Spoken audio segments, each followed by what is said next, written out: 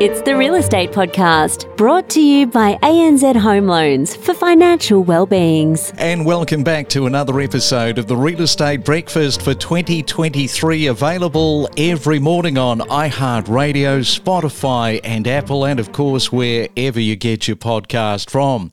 Well, it's a Wednesday morning already. We are away to a flying week on this 22nd day of February for 2023, and I hope your week is going well.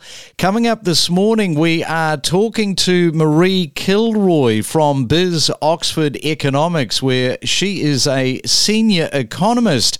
And good morning, Marie. Welcome to the Real Estate Breakfast this morning. Good morning, Craig. Thank you for having me. Great to have you on. And these times of uncertainty that we live in, how busy are you right now just trying to make sense of everything that's going on in 2023? Yes, I'm very busy. I would say that uncertainty is good for a forecaster. People like to know what's going to be happening in the future. This is probably good for our business. Yeah. I guess you've got to justify the means of being an economist, right? So the more uncertainty there is in the economy, more workload that you've got. Exactly. And we're going to be having a look at the property market prices falling, because when things fall, they do eventually go back up again. Yes, it's a cycle, like the business cycle. They don't continue to fall. They'll hit a trough, and homeowners and mortgage holders will see growth return. All right, well, you wait there, Marie. We'll come back to you in just a moment on the Real Estate Breakfast this morning. We talk with leading property commentators with analysis, predictions, forecasts, and what's trending every morning from 6:30. And it's time for another 30-second property tip. This time we are going to Western Australia to catch up with Kyle in Albany. Good morning, Kyle. What have you got for us this morning? Yeah, good morning, Craig. I suppose for buyers, my tip would be just be as honest as you possibly can with your agent, and to be as prepared as you possibly can. If you are looking for a property and you want to secure a fantastic property, with the demand being so high and the stock levels being so low at the moment, particularly here in Albany, you want to make sure that you've got your finance pre-approved, you've had a look at the marketplace, you know what you're looking for, and if you're discussing your needs and wants with an agent, just be honest. Be honest with your budget, be honest with what you're looking for, because the more information that we can get, the better off they'll be. It's your real estate podcast for breakfast. It never ceases to amaze me at just how original people like to build new homes, or even when it comes to renovating. But then there are the extreme cases, like the mushroom house in Ohio in the US, of course, designed to resemble a giant mushroom. It's made of concrete, steel and glass, though. It's a one of a kind. And then you've got the upside down house in Germany, with the furniture attached to the ceiling and the floor becoming the new roof. And of course, visitors from all over the world come to have a look at it, and they also come to have a look at the cube houses in Rotterdam in the Netherlands, with each house stacked on top of each other at 45-degree angles.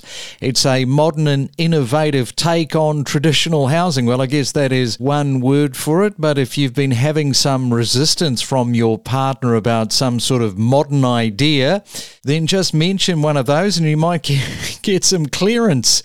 All right, if you're celebrating your birthday today for the 22nd of February, happy birthday to you. You are sharing it with James Blunt, the singer. He's turning 48. Kyle MacLachlan, the American actor. If you are old enough to remember Twin Peaks, you will remember him as Dale Cooper. He's celebrating his 63rd birthday today. Drew Barrymore from E.T. Well, she's not a little girl anymore. She's now 47 years of age. And Julie Walters, the English actor who played the mum to Billy Elliot. Now, Billy Elliot was released 23 years ago, back in 2000, and Julie Walters is turning 72. It's the Main Centre forecast. All right, let's check on your weather today for Wednesday. And Sydney expecting a few showers with a high of 24 degrees. If you're in Melbourne, good morning to you. Expecting fine and sunny conditions with 29. Brisbane, maybe one or two showers. The temperature of 30 degrees. And in Perth, the temperature a little bit cooler, just 29 with a little bit of a southerly, but fine and sunny conditions. It's the Real Estate Podcast, across Australia, 7 days a week. And we are back with Marie Kilroy from Biz Oxford Economics. So we have a falling property market, Marie, but despite the fall, even if home prices fall at the highest predictive range, they will still be 18% higher than they were 3 years ago. And I guess that's been the power and the driving force of the overheated COVID market, right? Correct. We saw some markets record 40% growth during the 2 years of the pandemic, which was driven by interest rates falling, preference shifts, regional locations becoming more popular. The savings rate picked up as well. So these corrections that we're seeing now, whilst they are driven by credit availability through the rising cash rate, they're actually coming off of very, very hefty, lofty levels. We won't be wiping off all of the gains that we saw during the pandemic. And of course, where it does get a little bit tricky is those people that bought at the absolute top price points of the market. They are unfortunately going to be losing real equity from their properties. But you are suggesting that the price correction downwards could be short-lived. Well, we typically see that when interest rates stop rising, the market settles, and then you start to see price growth about 1 to 2 quarters afterwards. You don't actually need interest rates to start to fall. You just need wages, that equation with real wages and interest rates to recalibrate. Yes, and some cities are expected to recover earlier than others. We were talking to Hayden Groves about this a couple of days ago. Now, paint a little bit of a picture what you think might happen with those cities recovering earlier. I definitely see Perth as the leader in the return to growth. It has a very affordable price point. It is more affordable than Adelaide. It should be the one that should start to see price growth return mid this year.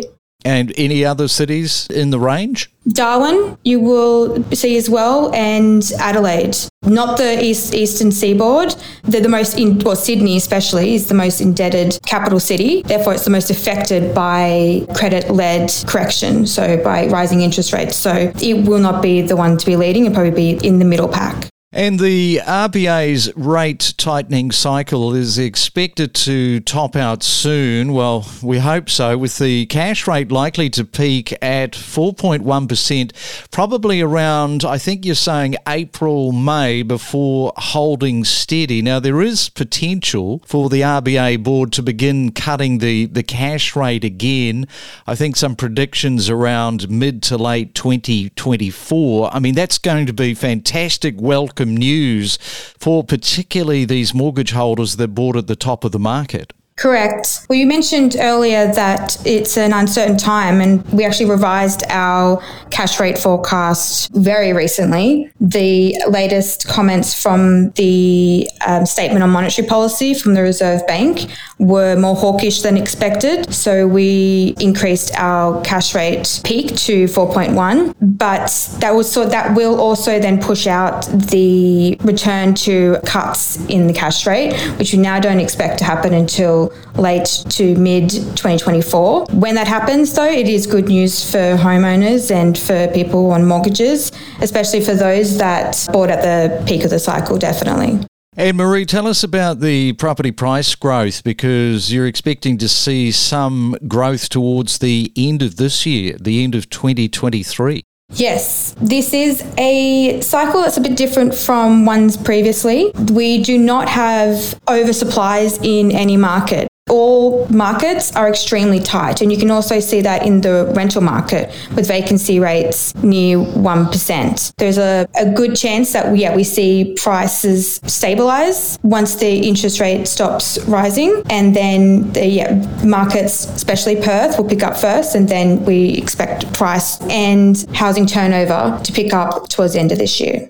And what about the rental growth? Where do you think that's going to be concentrated for 2023? We've got the return of overseas migration and especially international students. The start of the university calendar with semester 1 is like a seasonal high point for overseas students, and the return of that is adding a lot of pressure to markets in the inner city of Sydney and Melbourne, and that's where we actually think will be the most pressure for rents over 2023. There just is a lot of demand in already tight markets from those overseas students that will exacerbate that rental.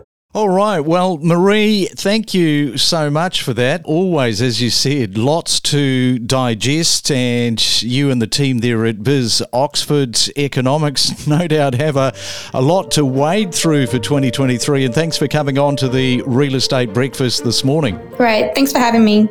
We connect you to the best real estate information across Australia. The Real Estate Podcast.